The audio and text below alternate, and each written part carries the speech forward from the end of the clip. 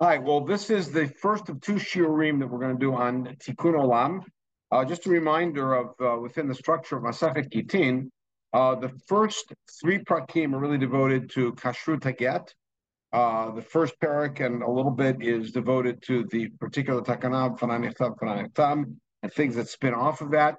The rest of parak bet is devoted to the issues of ksivat haget, and parak gimel is the issue of lishma in a get, and that spins off into the issues of cheskat chaim as we dealt with. The sixth parak deals with tnai beget. The seventh really deals with a person's status when giving a get, and the eighth parak deals with issues of reshut, how you put a get in her room and her house without her actually physically getting it. She's still divorced, etc. And the ninth is the practicum about how to do a get. Now that's a real overgeneralization across the board. But notice that I skipped the fourth and fifth prakim. And that's because the fourth and fifth prakim are devoted to a single topic, which spins off into two topics, which we're going to call Tikkun haOlam. And the reason is because throughout the fourth parak and in the beginning of the fifth parak, there is a list of takanot made by different chachamim in different generations that are all associated with Tikkun haOlam or something spinning off of Tikkun haOlam. In the middle of the fifth parak, there becomes a variation of that, which is called Darkei Shalom, and a whole series of takanot, of enactments that were made in order to ensure Darkei Shalom, what that may mean. So I'm going to start with what seems like Darkei Shalom, but I'll make the argument that this is what really animates the entire series. But I want to open it up with just a little story. As everybody here knows, Tikkun Olam or Tikkun haOlam became the watchword of the heterodox movements starting really in the 1990s, where Tikkun Olam became almost the religion, or shall we say the central principle of, and avowedly within Reform Judaism is the central principle. It's translated variously as social justice, repairing the world, etc. And so, just a little story. I was working at Los Angeles Hebrew High as the principal back in the early 90s. And Hebrew High was affiliated with the conservative movement.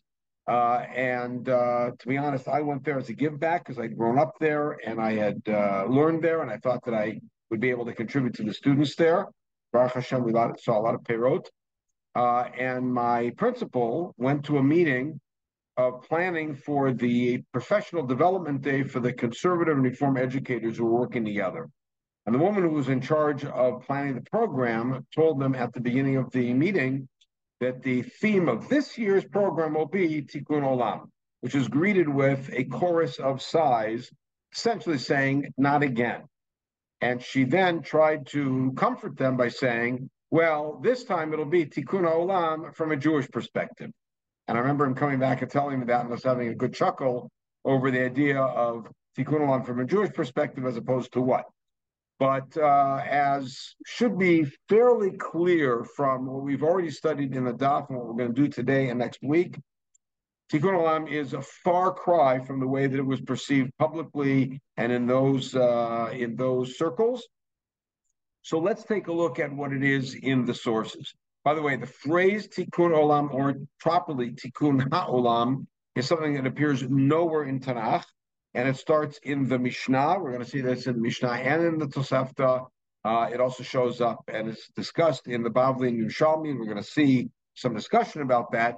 And again, the two parallels are Tikkun Olam, which has spin-offs like Takanat HaShavim, Takanat Agunot, Takanat Mamzerim, etc. But those are all forms of Tikkun haOlam, and Darkei Shalom. So we're going to, instead of explaining the principles, let's see the examples, and we're going to use the inductive method of reasoning and not deductive, which many current thinkers believe is really the divide between the more traditional and conservative thinkers in society and those who are, and I'm being very generous here, saying are more progressive, is that a conservative thinker takes a look at the information and sees what's out there, and from that will draw principled conclusions or conclusions of general rules. That's called induction.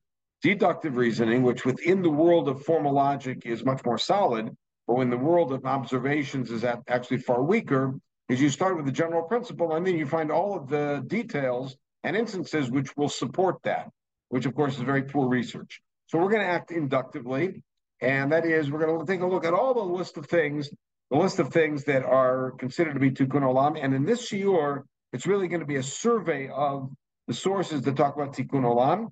And in next week's shiur, we're going to start talking about the principle behind it and what we can infer from it, and perhaps even practical applications in our day. I want to start with a pasuk that seems to not be the right pasuk because it doesn't mention Tikkun or Olam anywhere. And that is a pasuk in Mishlei. We all know the pasuk, Diracheha darchei noam b'chol netivoteha shalom. Right, that the ways of Torah are ways of pleasantness, and all of her paths are peace. All right, keep that in mind because we're going to come back to it. Now, we're going to very quickly run through the Mishnayot of Perek Dalet and Hey. We're not going to read every word because much of this is material that we've already studied. But if, as you recall, in the first two Mishnayot, which are grouped together in our printed version of the Gemara, the rule that a man who sends a shaliach to bring a get to his wife, theoretically and from the essential law, can cancel that shaliach out of earshot of every party involved, including the wife and the shaliach, which of course would lead to a terrible thing, which is the shaliach delivers the get. The wife thinks that she is divorced, and then she goes on married somebody else. In the meantime, the get has been canceled. She's not really divorced, and go from there. And so therefore, in Mishnah Bet, we find Hitkin Rabban Gamliel Azaken Shli Osim Kain Mipnei Tikkun haOlam. And that's the first place in our sugya that it shows up. Gamliel Azaken said, you're not allowed to do that. Any cancellation has to happen within earshot of the shaliach or of the wife, so that there is no misunderstanding. And then we go ahead and see that Gamliel Hazaken, this is Gamliel of Yavne's grandfather, who was the chief rabbi of the Sanhedrin in Yerushalayim in the beginning of the first century. He was a grandson of Hillel. Made another takana, which was that you have to list all different names by which you're known. And again, Tikkun haOlam, so that somebody can't come around and say, oh, that was some other guy with the same name. You have to list all of your identifiers, as it were. Now, continuing on, and we find that a widow who, of course, could not collect from the heirs, if the heirs were minors, without taking a shvuah. But the shvuah had to be something agreed upon by the heirs. And if the heirs didn't want to issue a shvuah because they thought she would not tell the truth under oath, then Gamliel, and as a result of that, she couldn't collect her ketubah, which means that the almanah, here's a widow, who has decided to not stay on the estate of her dead husband. There are young heirs there who have an executor who is working with them, and he or she leaves with nothing in her hand. She's devastated. So he made a takana that she can initiate a neder, any terms that they want to give. She'll say, all fruit is usher to me. Sleeping is, well, you can't do sleeping, but all water is, whatever it is usher to me if I took more than, $3 from the estate or whatever it is she says. And then she can collect her ketubah. This, by the way, means we're talking about a circumstance where people were more lenient with themselves when they came to an oath than with a neder, and it's something we're going to see in a few days. We actually already saw it in the Gemara. Edim chodmim al get, tikkun olam. This, of course, is Rabbi Eliezer's position that edem mesira karti and the edim signing on the get are not essential to the get. They're then tikkun olam because, again, a woman's going to get divorced, and then the husband will contest the divorce. She will look for the edem mesira, and they are gone or dead or whatever. And therefore, to back her up, we've got edim signed on the get. Of course, according to our mayor, they are essential to the get. And then, of course, there's prusbul, which is tikkun olam, and we discussed that at length. We then moved ahead to the issue of an eved who was made identified as single out for collection on a debt, and then the master freed him. Theoretically, the lender is out of luck.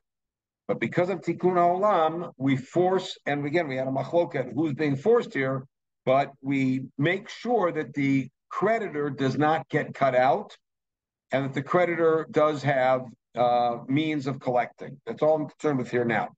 We have the very famous case, which we're right in the middle of in our Dapim now, which is the half Evan, half Ben Chorin, who became that way because he was owned by, let's say, a fellow. The fellow died. His two sons inherited. One son freed the slaves. The slave is half free, half Evan.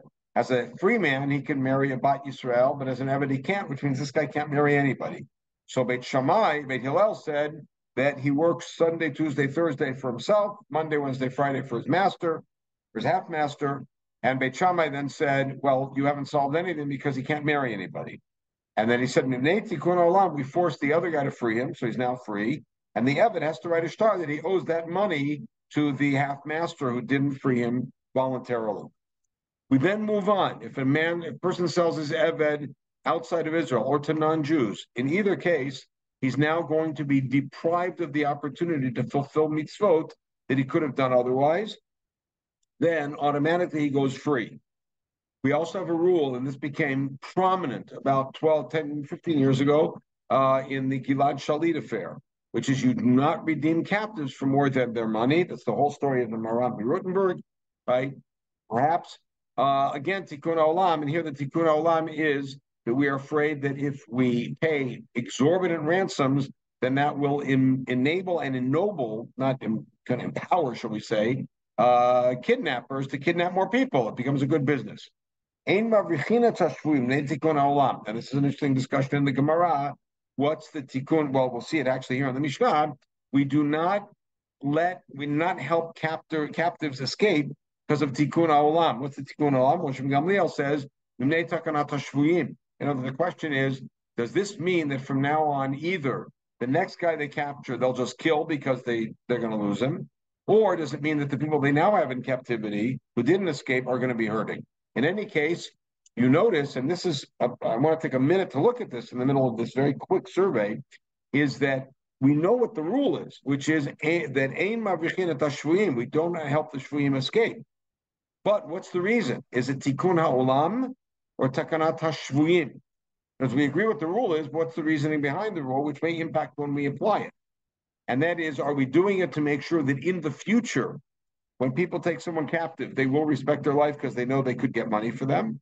Or is it to protect the current shvuim? Okay? Now, we move into a different area. Although you will notice that many of these takanot have to do with interaction with non-Jews. All right? You're not allowed to buy tefillin and mezuzot from a goy for more than their value. Again, tikkun haOlam. And the concern is that they may rob or even kill a Jew to get his tefillin. Let's say I can get a lot of money for it. And again, it's similar to the issue of the slave. We then move into an issue which sets us up for a tikkun haOlam, which is the rule that if a person divorces his wife for any one of a certain amount of reasons, even though technically he could remarry her if he's not a Kohen, nonetheless, in certain circumstances, we don't allow that, right? And the reason seems to be that we don't want it to become a flighty thing. A man should know that if he divorces his wife, he'll never be able to take her back. He better think about it 3 times, 4 times, 5 times before he decides not to do it. And then Rabbi Yosef tells us that, Rabbi Yosef Yehuda tells us that it was a story in Sidon on the north coast of the Kinneret, said that made a netter against his wife and divorced her, and the Chachamim allowed him to return her because there was a particular case of Tikkun haOlam. Now, no, I'm not going to go into the details because that's something waiting for us in the daf in a few days. But the point is that here it has to do with domestic harmony. It's going to bring us closer to the next parak, right? We then said that we talked about somebody who, wild case, divorced his wife because it turned out she was an island, meaning they were together many years and she never developed secondary sexual characteristics. She obviously can't give birth. Whether he can later marry her again.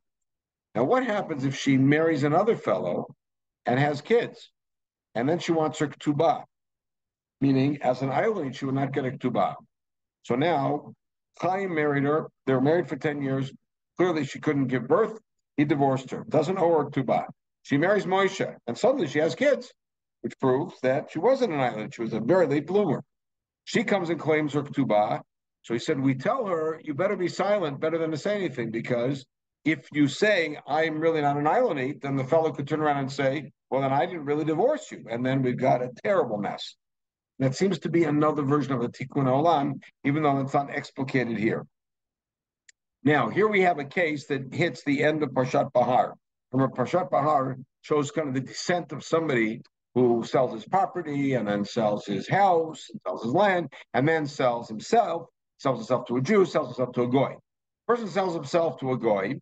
We don't redeem him. Redeem his kids if he sold them, but he don't redeem him, right? And if, let's say, somebody sells his field to a non-Jew, Eretz Israel, and another Jew buys it back, the buyer has to bring bikurim, mibnei tikkun haOlam. And the tikkun haOlam here seems to be to prevent the person from selling land to the non-Jew.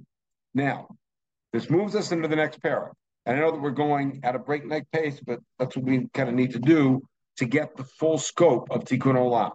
I just want to take a moment to note, up until here, what we've seen is that tikkun haOlam impacts chiefly on issues of ishut and avadim. You notice that.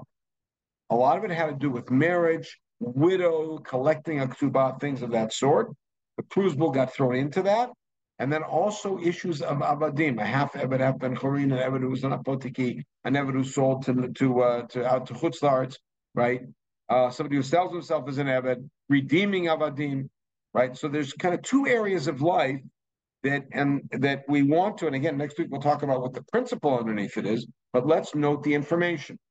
The information is that somebody who, in their marital, or shall we say, end of marital status, whether it's divorce or widowhood, is facing a challenge that we understand is unfair, we correct it as much as possible, and that's tikkun haOlam. When we have an individual, and this is not something that we're comfortable with, but something we have to do. We have an individual who is currently in a bad state, but if we step in to help him, many other people may suffer. Mibnei tikkun haOlam, sometimes we're held back from doing that, like redeeming a slave for more than his value, or helping somebody escape, or redeeming a Sefer Torah from a non-Jew. We hold back because we're aware this Sefer Torah may be in better hands when I buy it, but then think about how many other Sefer Torah and how many other Jews will suffer because this guy understands if I can get a lot of money for a Sefer Torah, I'll go do what I'm going to do. So it's important to keep that in mind when we look at all of these together. We turn to the next Mishnah, which should be labeled Parakeh, and we go into an area which seems to be foreign to what we're talking about, meaning different, very different from Parak Dalet. And that is that remember that the core source for collecting on a debt in the times of Chazal and up until really the period of the Gaonim was land. And therefore, automatically, the rule was if you took on a debt, whether the debt was because you borrowed money or because you did something where there was a knas or because you damaged somebody, in any case, your land becomes encumbered for that debt. Now, your land, if you remember this from the beginning of Bava Kama, your land has three grades. In skiing, we call it green, blue, and black, different kind of runs. But in land, we call it idit, benonit, and ziburit. Idit means the finest land. This finest land might be property in Midtown Manhattan. It might be an extremely arable land in the Central Valley, but it's land where its per acre worth is great for whatever reason. Benonit is middle, and ziburit is bad. So the way that we assess it is if somebody caused damage to another person, Chaim's ox trampled Moshe's flowers, then we assess the value and we assess it on Chaim's best land, Idit. Abal Chov, Chaim borrowed money from Moshe, then Chaim's middle land, his Benonit, is what's assessed for the payment back. Chaim marries Susie. Susie has a claim on Chaim's least valuable land, as that's the Ketubah. And each one of these, the Gemara goes through either psukim or explanation for why that's the case. But Meir disagrees, and Ketubah Tishai is from average, not the lowest. And then we have another rule about what we collect from Shubadim, we can collect from Yitomim, etc. And then we have the following rule, which is that when we the Beit Din step in for a woman who is a widow and want to help her out by taking from her husband's property, we only do it from we don't take it from nechasim mishubadim, meaning stuff that was encumbered and is held by somebody else.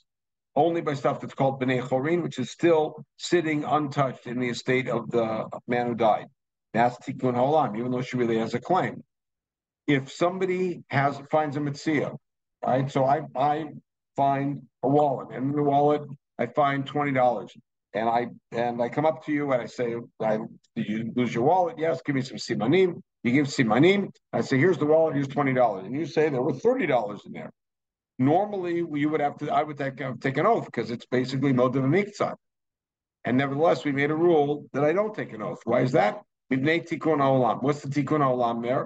Is if I know that when I return something, instead of the guy saying thank you, he's going to make a claim against me that there was more there, and then I'm going to have to take an oath, which I don't want to do under any circumstances, to the effect that there wasn't anything more there, then I'm not going to return anything. So you understand that now Tikkun haOlam is working on a more global level. It's saying we want to make sure that interactions between all sorts of people, not just avadim and widows, but interactions between all sorts of people are smoother, and people will be encouraged to do the right thing, and we'll take the block out of the way. It's kind of like the Cruz Bowl, where Hillel said people are not lending money. It's jamming up our entire system, and it's depriving the poor of a chance to get out of their poverty, and therefore we're going to make that takana. We're going to jump down. Actually, I want to take a look at part of Mishnah Dalet. And notice it doesn't say Tikkun haOlam here in the Mishnah, but these are people who cause damage to somebody's property without any visible impact. So, for instance, mitameh. Okay, you have some truma, and I'm tameh, and I come over and touch it intentionally. The bread is still the bread. The bread hasn't changed. It isn't moldy. It isn't ugly. There's no peanut butter on it. It's still the bread. And yet, you as a Kohen can't eat it because it's Trumat Tmeah. And so therefore, really, I don't owe anything because Hezek Shenu Nikar Lav Shmei Hezek. Invisible Nezek doesn't count.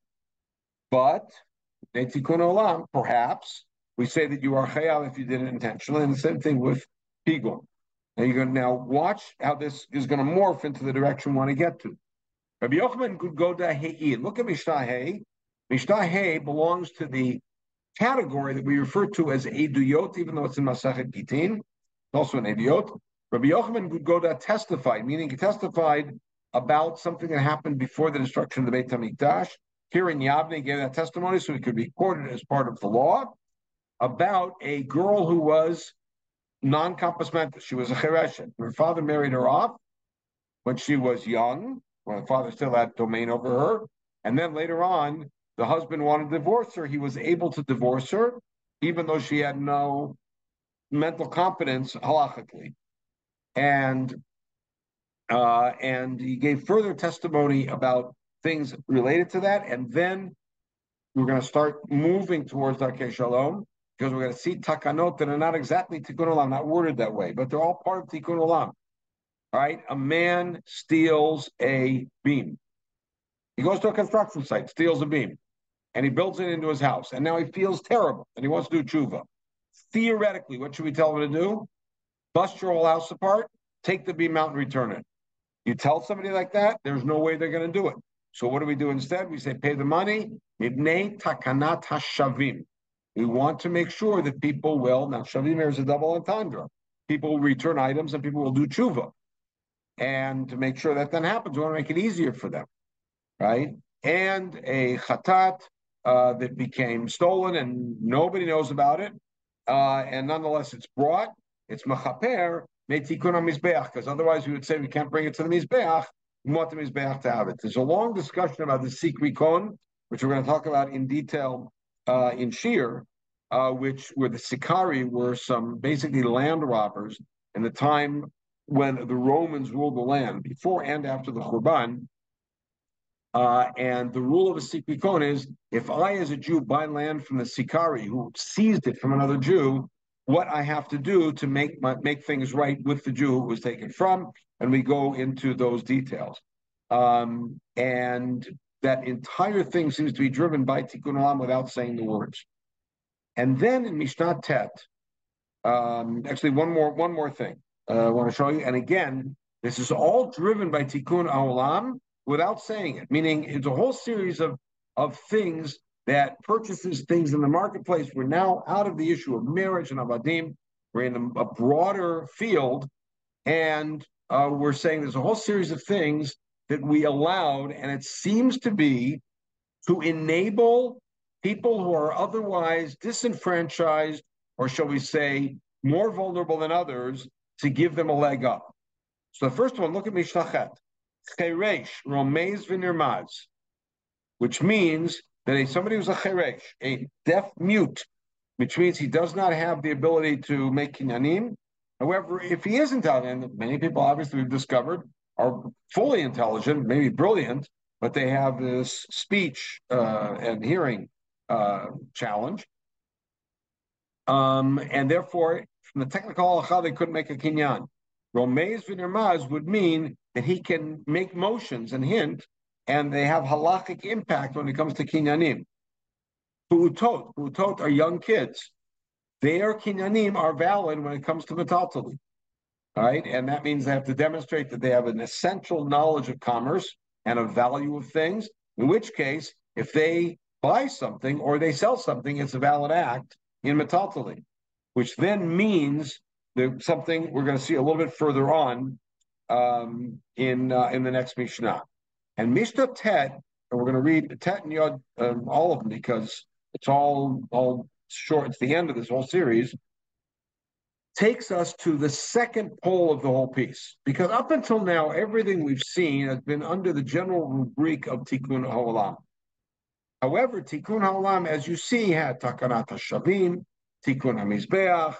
We had also Takanat HaShvuyim, and these are all variations on Tikkun haOlam, but they are at odds with Tikkun haOlam. In the case of Takanat HaShvuyim, because Tikkun haOlam is a broad category, and here we're saying this takana is for one very specific group, or it's aimed at one very specific group, which will impact how we apply it. Now, if you recall, in the very first takana of Tikkun haOlam, which was to not allow a man to cancel his shaliach of a get outside of earshot of the shaliach or of the wife, said Mibnei Tikkun haOlam, Rabbi Gamliel HaZaken made that takana. Machloket Rabbi Yochanan and Rish Lakish, what was the Tikkun haOlam? What was to prevent mamzerim or agunot? And what was the notion?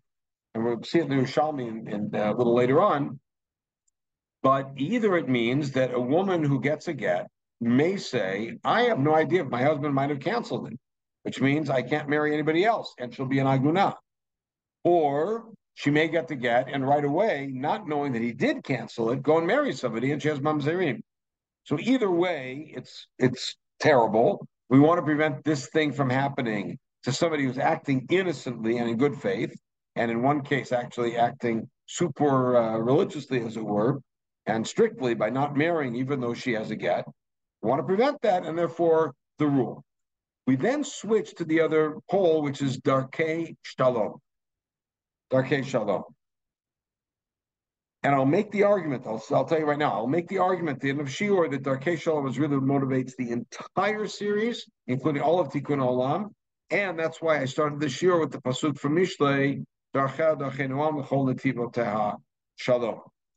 But there is a series of takanot that were made, Mipnei Darkei Shalom, which come much more directly to the issue of bringing people together as opposed to avoiding legal rectitudes with either social or ethical tragedies, which is what Tikkun haOlam really is. So here's Elu Dvarim Amru Mibnei Darkei Shalom. The following rules were put in place because of Darkei Shalom. And the first one is one we all know. So most people don't know what's Darkei Shalom, but we all know the rule. Kohen Koreh Rishon V'acharav Levi V'acharav Yisrael. When he called to the Torah, first it's Kohen, then Levi, then Yisrael. Why is that Bnei Darkei Shalom? Very simply because everybody wants to read first. So they tell the story about a guy who walks in the shul and they said to him, a Kohen or a Levi, he says, I'm a Shishi. Right? Okay. But, reading first is a very big kavod. And so people would wrestle for it. I mean, it's a terrible reality, and we're going to see that number of these things address human realities which we're not proud of, but they exist. And people want kavod, and I want to be the first, get the first aliyah. So you know what? We'll make it simple. If you're a Kohen, you get the first aliyah. Levi, you get the second aliyah, and then Yisrael. Interesting. Take a look at the Rambam in his Perush Mishnayot here. He says that this whole system of Kohen Levi Yisrael was only if there isn't a great scholar there. And if there's a great scholar, should get the first aliyah regardless of his family. And he based it on the Gemara and Megillah about Rav.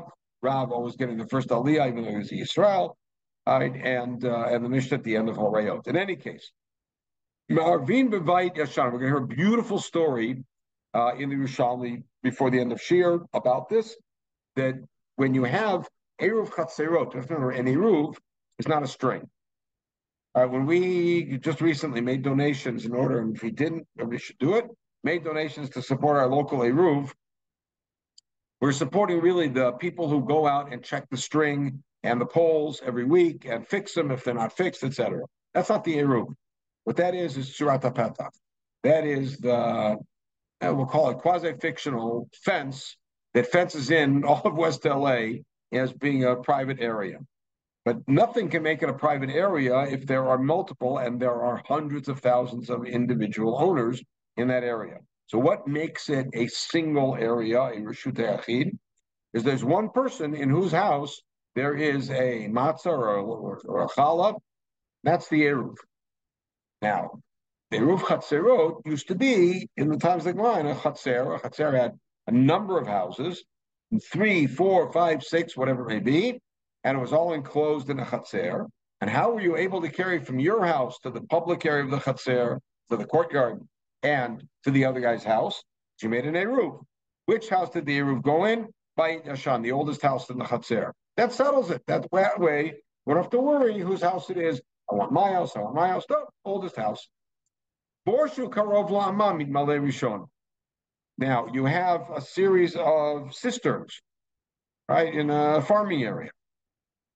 Whichever cistern is closest to the trench that brings the water gets to fill first.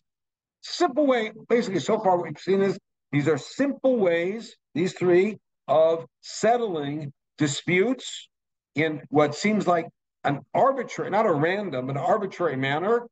But that way it takes it out of people fighting. We want to keep people from fighting. Those three fit that. The next one ranks it up. Mitziat cheresh shotev katan yesh ben gezel bnei darkei shalom. Tanakama says if a katan, let's say, a kid who's 10, finds something, picks it up, and you grab it from him, you are a gazlan. Bnei darkei shalom. Why bnei darkei shalom? Because from the actual letter of the law, he can't make a kinyan. And therefore you could take it. But what's the darkei shalom here? Is I want you to imagine what would happen if people behaved that way. Someone were, and to us this is disgusting, but someone were to take advantage of somebody's infirmity and they found something and you grab it from them and say, hey, you can't fight back. You don't have any legal recourse. You're a little kid. You're deaf mute. You can't really hold your own. And I'm going to take it from you. Now, on a technical level, maybe that works. Maybe it's yours. But Bnei Darkei Shalom, we're going to say that's called Gezel. And Rabbi Yossi says Gezel Gamor. He says, no, it's not a Tekana. That is Gezel. And the Gemara will discuss how. Mitzodot chayav ofot v'dagim yesh ben Gezel. Bnei Darkei Shalom. A person puts down a fish net or puts down a bird trap. It's out in the public area. He has no claim on it, and a bird gets caught in it, somebody else can come along and take it. However, you understand what the injustice is of that. And therefore, Bnei Darkei Shalom, we're going to call it Gezel. Let's say a poor person goes to collect payah from an olive tree. So he goes up to the top of the olive tree and she knocks some olives off, right? Mashtatab's Gezel. And another guy comes up and picks up the olives that dropped. Bnei Darkei Shalom, that's Gezel. Because, of course, this guy went through all this effort. He's a poor guy. He's got some payah. And he climbs to the top of the tree and shakes some olives off. And then somebody else comes along and takes it. That's not nice. It's wrong. And therefore, that's called Gezel Bnei Darkei Shalom. And Rabbi Yossi again says that it is Gezel Gamor in all three of those cases. And I lined them up so you could see it. And now, let's say that a non-Jew comes into your field, picture root, if you will. A non-Jew comes into your field to collect leket shiklopeah, you don't stop them. That's darkei shalom. Now, that's darkei shalom of a different degree. So far, we've seen three kinds of darkei shalom. The first three were ways to settle disputes. We have a simple arbitrary rule, Kohen Levi Yisrael, boom, you can't argue about it. Oldest house in the Eru, you can't argue about it. The closest cistern to the trench, to the irrigation ditch, you can't argue about it. The next three of them have to do with people who, for whatever reason, their financial success depends on something which doesn't allow them to actually have ownership yet. Either yet because they're not old enough, or yet because it's still in a trap and they haven't grabbed it, or not yet because they haven't climbed down from the tree to pick it up. And yet they've done all of this work to get it. So Mnei Darkei Shalom, we say, it really is theirs. And Rav says, not Darkei Shalom, it really is theirs. And you take it from them, that's Gezel. And then the last one in that list was something that will take us to the end of the parak, which is we have to get along with people. I was always impressed my entire life, since I was a kid, by the statement in Masekhet Brachot about Rabbi Yochanan. Rabbi Yochanan never had anybody say hello to him first. He always initiated hello. Yochanan is the biggest rabbi in the world. Always initiated hello, even to a non-Jew in the marketplace. Anybody he saw, he said Shalom Aleichem. Said hello. He greeted them. I always get my kids yell at me because we go hiking. And I have a rule that I developed. I used to say hello to everybody, and people don't necessarily like to be bothered. But I always had the rule, that's a stam, that if I ever saw somebody hiking alone, I said hello. My kids asked me why. I said, because you never know that person may be walking alone, not because they plan to, but because they have no one to walk with.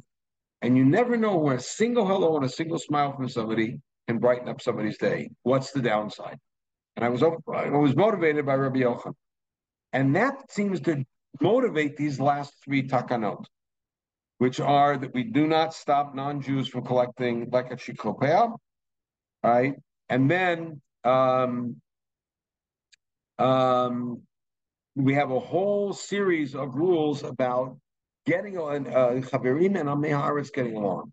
Remember that a chaver is somebody who's part of the collegium, and we avoid certain interaction with the amei haaretz. We're not careful about tumah v'tahara, and yet we encourage as much connection as possible.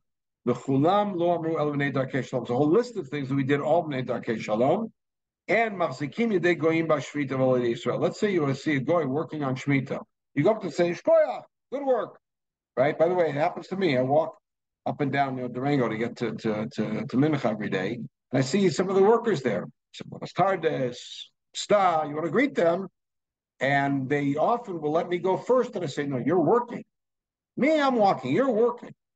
And I try to show them that they honor the fact that they're working. And all of that is B'nai Darkei Shalom. And Shoalim Bishloman, you greet people. Non-Jews, you greet them. B'nai Darkei Shalom. You got to have a nice relationship with people. Those are the two Prakim of Mishnah. And again, we're going to look at a few other examples in Talmudic literature, then a beautiful piece of the Yerushalmi, and then I'll present my argument at the end. We have a Tosefta in Trumot. Right? Rabbi Shimon ben Asi Omer, Mitomim shesamchu etzav al habayit or smachan abihem or samchan beit din. So if there are orphans who are associated with another household, somebody who's taking care of them for whatever reason, maaser u'machilan ne tikkun haOlam. He has to take maaserot from his own thing and give it to them because it's tikkun haOlam. And again, it is because he's a vulnerable person. We want to help him out. And now take a look here in the next halacha. Katan she'amar le'achad b'shuk tachileni ma'aser. A katan comes up to somebody in the shuk and says, "Please give me some ma'aser." That means we're trusting that the kid's a Levi. Ma'achilo mibnei tikkun haOlam. You have to give it to him. Tikkun haOlam. And again, if the kid is behaving like that way, he's clearly in need. We then take a look at Tubot. And in Tosefta Tubot, Eino sing tubat isha min ha'metaltalin. Tikkun haOlam. So here you find an interesting dispute. Tanakama says that Ktubat Isha has to be associated with land. By the way, every Ktubah that any of us have ever agreed to in our marriage indicates that the collection is for land and beyond. Tikkun haOlam, because if it's metal tolin, it could be something that disappears. It's here today, gone tomorrow. And if Ketubah is associated with that. Amar Rabbi Yossi v'chima tikkun haOlam yesh bezu, alefishein la kitzvah. He says this is not tikkun haOlam. And again, like we saw Rabbi Yossi in the Mishnah earlier, he disagrees with not with the law, but with the reason for the law. It's not tikkun haOlam. It's the basic reason is that the amount associated with it doesn't really work. Meaning, on a technical reason, it would not work to make the ketubah min hametaltalin. And now, mimnei ma amru anizakin shamin lain bi'idit, ne gazlanin umimnei chamsanin. That's an interesting question. Remember, we saw in the beginning of Mishnah Parakeh that when you've done damage, it's your best land that gets appropriated for payment for that damage, idit. And the reason is simple. The Torah says, Meitav sadeh meitav kamar yishalem. You have to pay from your best.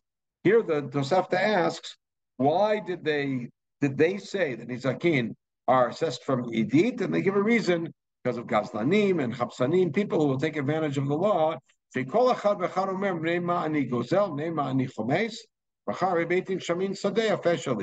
as a person's going to say, why should I hurt somebody? Why should I damage somebody? Why should I not be careful? Like, after all, and he'll say, and the answer is, I shouldn't. I have no motivation to steal because what's going to happen? Beit Din's going to come and take my best land. Now, this is a wild statement because Idit on Nizakin is deoraita. That's clear. Sugya, the beginning of Bava Kama. Idit on Nizakin is deoraita. And yet here the Tosefta says the Torah itself is putting it in for what reason? To keep people from stealing. If you steal, that's called nezek. Person will say, what's the point of my stealing? Beit Din's now going to come and take my best land. Okay, I won't do it. Good. So now the Tosefta says, based on the pasuk Meitav Sadeh Meitav Kamo, but it's really a tikkun haOlam. It's there in order to prevent people from stealing. Why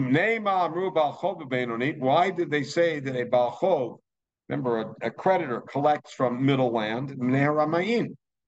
Again, cheaters, because a guy is going to come along and see that his friend has a nice field, and he'll find a way to lend the guy money, and then he'll come and take his good field. So you know what? You only get Benoni. In other words, what we're saying is that the rule of collection, including a rule that's the oraita of Meitav, is actually generated by the spirit of what we'll call Tikkun haOlam, Tikkun haChevra, right? But in the real sense.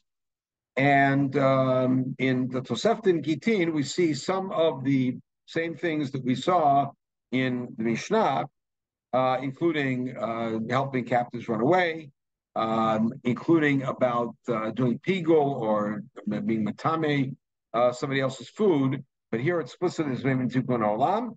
And an interesting one, which I've not seen invoked in the whole current last 60 years discussion about abortion and halacha, but a machatechet ha'obar, halacha tet. Let's say somebody goes in to cut out the baby.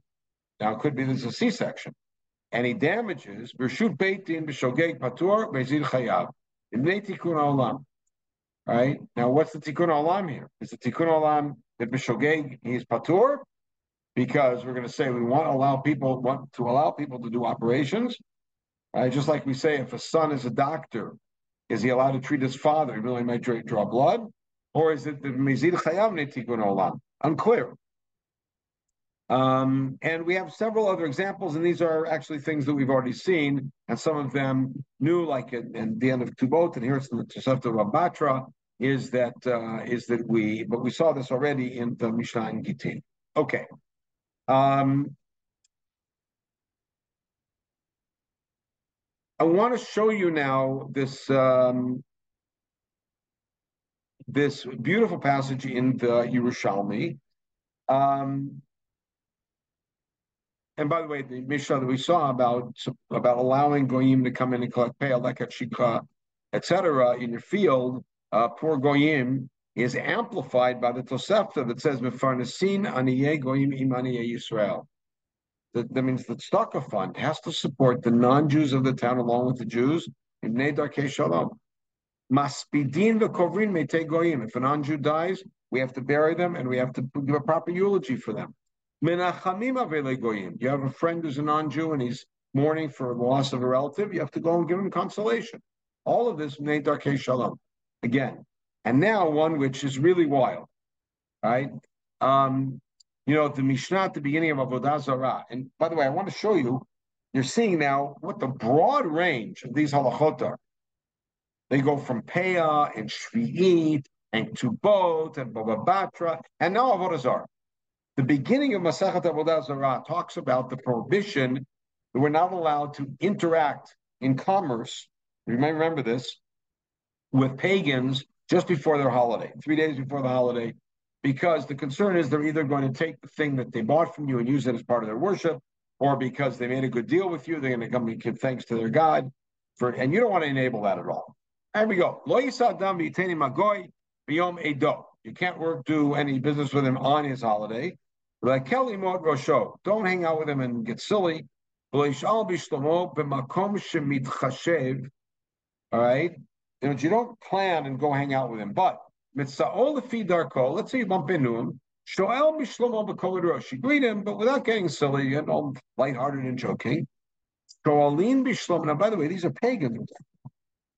Shoalin b'shlom ha'ovdei kochavim be'edehen. Even on their holiday, you're allowed to go and say hi to them and greet them properly. We're not talking about the guys that we interact with all the time in the street. We're talking about actual devout pagans who are practicing their Saturnalia, their calendar. On the holiday, you can come to them and say, greet them. Questions, what can you say? Can you say happy calendar? I'm clear. Bnei Darkei Shalom. Right?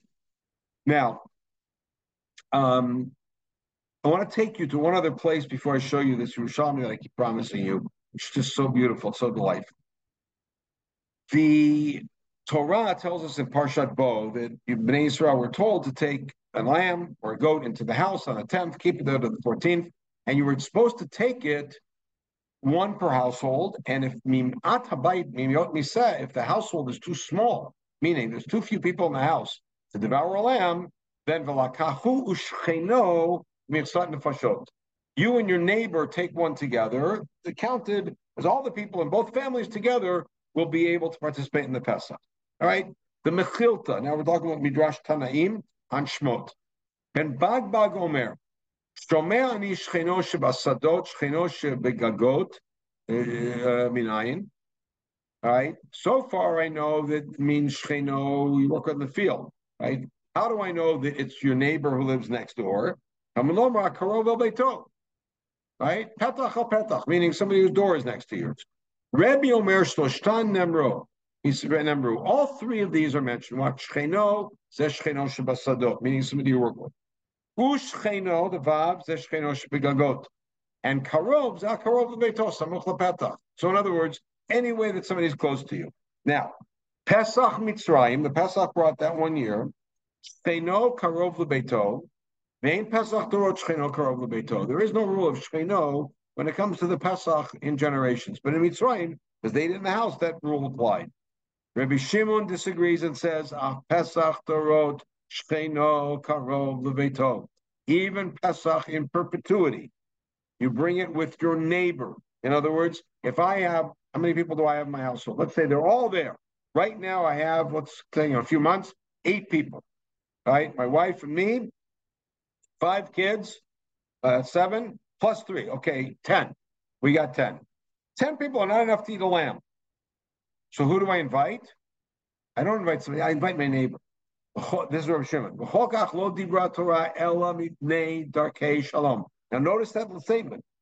The reason the Torah said Shcheno is Darkei Shalom. And I want you to see how this turn things upside down and gets us ready for next week. Is that the Torah, don't think that Darkei Shalom is an idea that the Chachamim came up with. Maybe they were inspired by the Pasuk in Mishlei, Darchei Darcheinom B'chol Tivotei Shalom. And they decided we're going to make all sorts of enactments to reduce friction, like in shul and in the field, and etc. in the Chatzer. No. The Torah itself commands us how to take Korban Pesach, mitnei darkei shalom. Now, this is classic of Shimon, Darish Ta'im Edekra. We're familiar with that idea. Rabbi Shimon himself looks at the mitzvah and says, I know what the reason behind this mitzvah is. And he says, lo dibra Torah elam mitnei darkei shalom, shelo yeh adam meniach o'avav u'shkenav grovav mekirav miyuda'av echad mimnei iro v'olech v'oseh pisko etzel achirim. So you shouldn't have a person who does this. By the way, we see people who do this. Person should say, I'm going to leave my family alone. I'm ignoring my neighbors, all the people close to me. I'm going to go to some other city and do Pesach with those guys. We don't want that to happen. And therefore, in order to increase Darkei Shalom, what did the Torah say? That you do it with Shcheno. And Rabbi Shimon says, therefore, it's not a rule about Egypt and the way they ate and the palaces, but rather it's a rule about Korban Pesach named Darkei Shalom. And he says it's based on another pasuk in Mishlei, Tov Shachen Karov Me'ach Rachok. Better a neighbor that you're close with than a relative that you hardly ever see or that you're distant from, right? So now let's take a look at this Yerushalmi that I keep promising. Remember, we said that that an Eruv Chatzerot is something where you set up in order that in a walled-in courtyard, you put the bread in somebody's house, and that person then becomes the owner, and everybody else is mevatel reshut. We studied about this in Eruvin, all right, a couple of years ago. That everybody then is mevatel the reshut. They say, I don't own my place. We're all guests of you, and we're all one big happy family in this chatzer, and therefore we're able to carry because it's really an absolute reshut hayachid.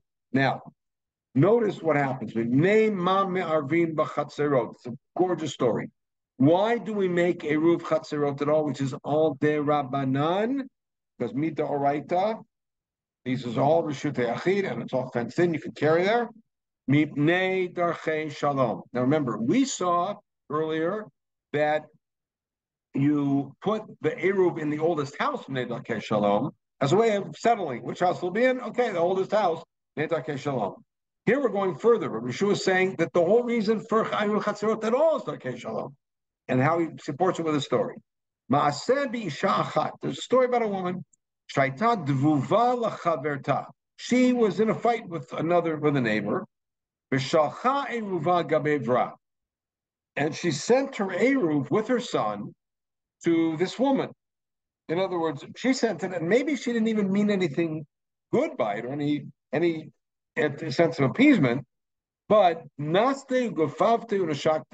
the woman saw the son of her enemy or of her foe, or somebody she wasn't getting along with. She saw him walk in with food.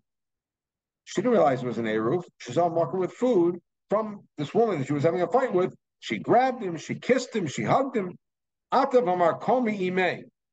Right? So this boy came back to his mother and said, I brought her the Eruv and she kissed me, she hugged me. Amra Achein Havat Rachmali. Oh, this woman really likes me, and I didn't know. Oh, it must have been a misunderstanding. And that led to them making shalom.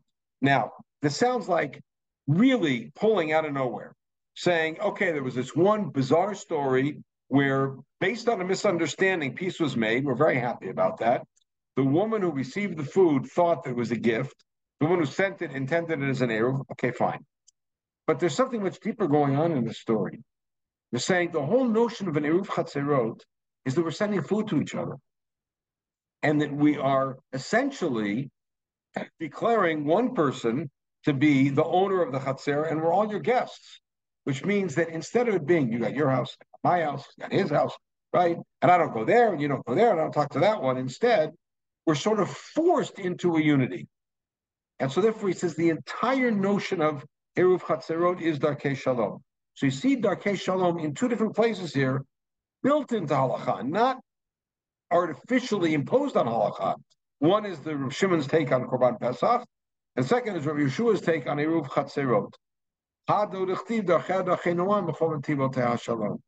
the ways of Torah are pleasant, and her paths are all peace. By the way, that's a pasuk that's utilized in a different context, but halachically, and that is both in the law of the lulav and the law of the hadas. The Gemara in the third parak of Sukkah defines what the rules are for a lulav, and it suggests ve'ema kufra, maybe the lulav should be a palm branch which is still kind of fresh.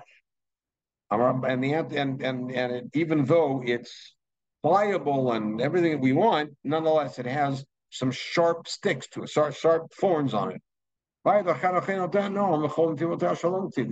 Mishlei says the ways of Torah are pleasant. We can't. The Torah will not command us to pick up something which hurts. And then in the next Amud, the Gemara in Document Hadass says, maybe oleander, which fits because it's chained, etc., fits like Hadass, should be the Hadass because it's a poisonous plant. Torah's not going to tell you to pick up. Torah wants you to pick up a beautiful thing, a nice thing that makes you connected to growth and not to death. Okay, and so we've seen quite a number of sources. I want to end with one source. This may take us a touch past the hour, but this is an important source to see because we're going to end with this. In the context of, in the Mishnah, in the Gemara, the fifth parak, when the Mishnah tells us that as part of Darkei Shalom, we have Kohen Levi Yisrael, we have the following statement. Minahan Nimili. How do we know that this is the case? Ramat Nadam Akra Vayichtov Moshe HaTorah Zot Vayina El HaKohanim B'nei Levi. This is in Vayelach. Moshe writes the Torah, and he gives it to the Kohanim B'nei Levi. Now, this is, by the way, a very complex issue about a Kohanim HaLevi'im and a Kohanim B'nei Levi. Who are Kohanim HaLevi'im? Right? Atu Ana Lo Yadana Kohanim B'nei Levi. Don't we all know that Kohanim are B'nei Levi? What other tribe would they be? So why does the Torah say Kohanim B'nei Levi? The answer is Kohen Bereishav Ada Levi. The answer is to tell you Kohen then Levi. Kohanim B'nei Levi, first Kohen then Levi. I got a different pasuk, it's kind of the same thing. V'nikshua Kohanim B'nei Levi. This is with Eglah Rufa. Kohanim B'nei Levi, Kohen Bereishav Ada Levi. Rashi Hacha B'nei Amram Aaron Moshe Ve'odel Aaron Lekatishol Kadosh Kadoshim, a pasuk in Divrei Yamim, right, which is again indicates that Aaron and Moshe were the Leviim, and Aharon was separated and sanctified as Kodesh Kodashim, which tells you Kohen and Levi.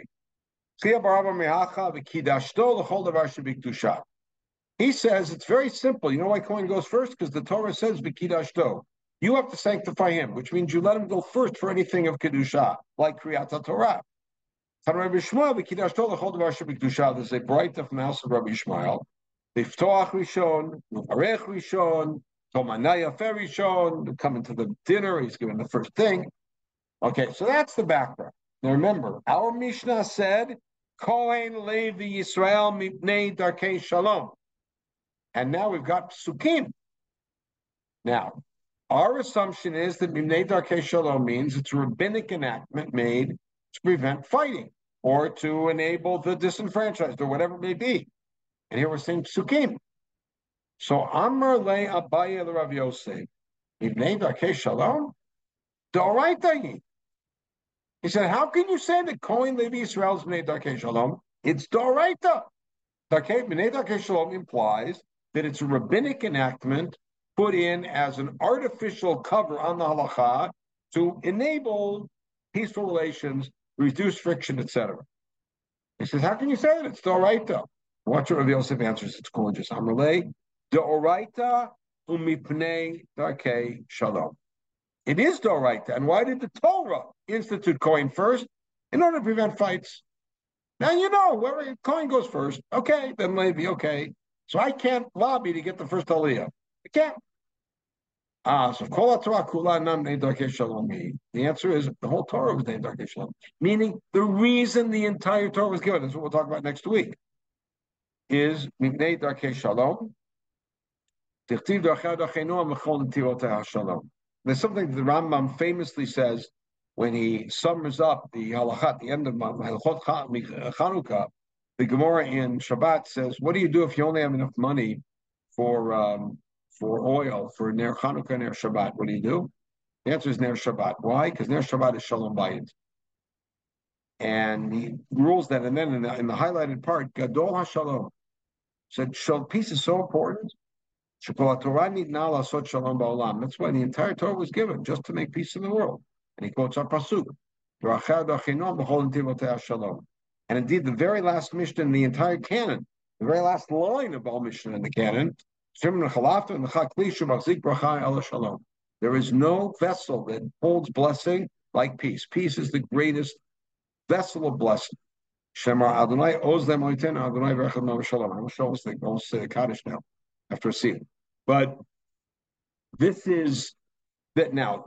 The reason I'm bringing us to here is because what we're seeing in these last sources, Rav Yosef to Abaye, the Rambam at the end of Sefer Zmanim, the Mishnah at the very end of the Mishnah, and then we also saw it even here in the discussion of Erubei Chatzerot, is the notion that not that we have a halacha which is sterile, and then it's our job to step in and try to soften it and modify it and tinker with it a little bit in order to create friendly relations between people and reduce friction and protect the unprotected.